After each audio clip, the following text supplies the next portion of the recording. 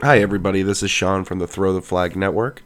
We are not going to have a full episode this week, as we and likely you are spending time with your loved ones.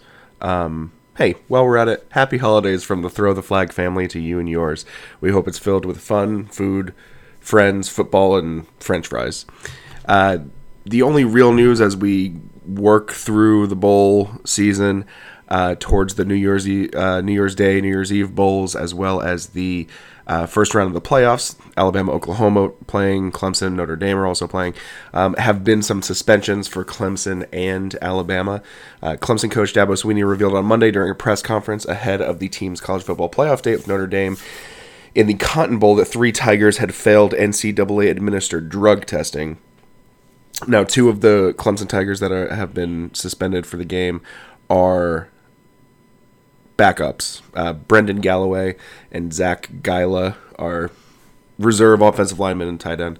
The one where it hurts is potential first-round draft pick Dexter Lawrence, their defensive tackle, who did a lot of work this year on the Clemson defensive line, so he will likely be missed. Of course, this is all pending a secondary test. All 3 failed a NCAA drug test that produced a sliver of ostarine in the results. Ostarine is a performance-enhancing substance used for muscle building and is currently on the World Anti-Doping Agency prohibited list.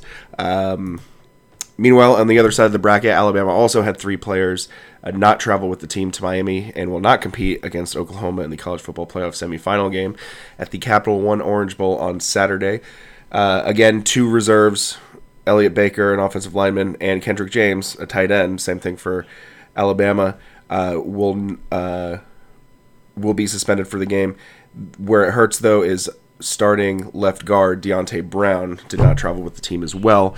The only news that is out there is that the 3 players were suspended due to a violation of team rules and policies. So no other news there, but it's going to look like there are not going to be too many runs up the middle, at least on the left side on Saturday. Finally, some feel-good news. Often cited as the biggest bust in NFL draft history, Ryan Leaf has apparently turned his life around, joining sports anchors, present company excluded, of course, to talk about his past, and has even gone so far on Twitter to offer his help to one family affected by the government shutdown and the uncertainty that it brings this holiday season. One woman, Taylor Futch1, at Taylor Futch #1, wrote on Twitter, "My husband is a park ranger in the Great Smoky Mountains National Park, and he had to sign his furlough papers today. We have a 4-year-old and a 4-month-old. We don't know when his next paycheck will come. Mortgage is due. Christmas is 2 days away. Hashtag shutdown stories." To which, at Ryan D. Leaf, the real Ryan Leaf, responded on Twitter, "You don't know me, but my grandfather was a game warden in Montana, and we spent our vacations going to our 2 national parks. Anna and my son MacGyver." Side news, Ryan Leaf has a son named MacGyver, which is pretty fucking sweet. "And I would love to help with your mortgage if you will allow. Hashtag Merry Xmas." So there you go. Ryan Leaf has a heart. Good guy. Don't believe everything you see from 18 years ago. So if you're active on Twitter, first of all, follow us at TTF Football and give at Ryan D. Leaf some love. That's really it. We'll be back with a full episode, hopefully 3 happy football fans and not 3 sad football fans, after Alabama plays Oklahoma and Clemson play Notre Dame on Saturday. Visit us at ttfnetwork.com and have a wonderful holiday season.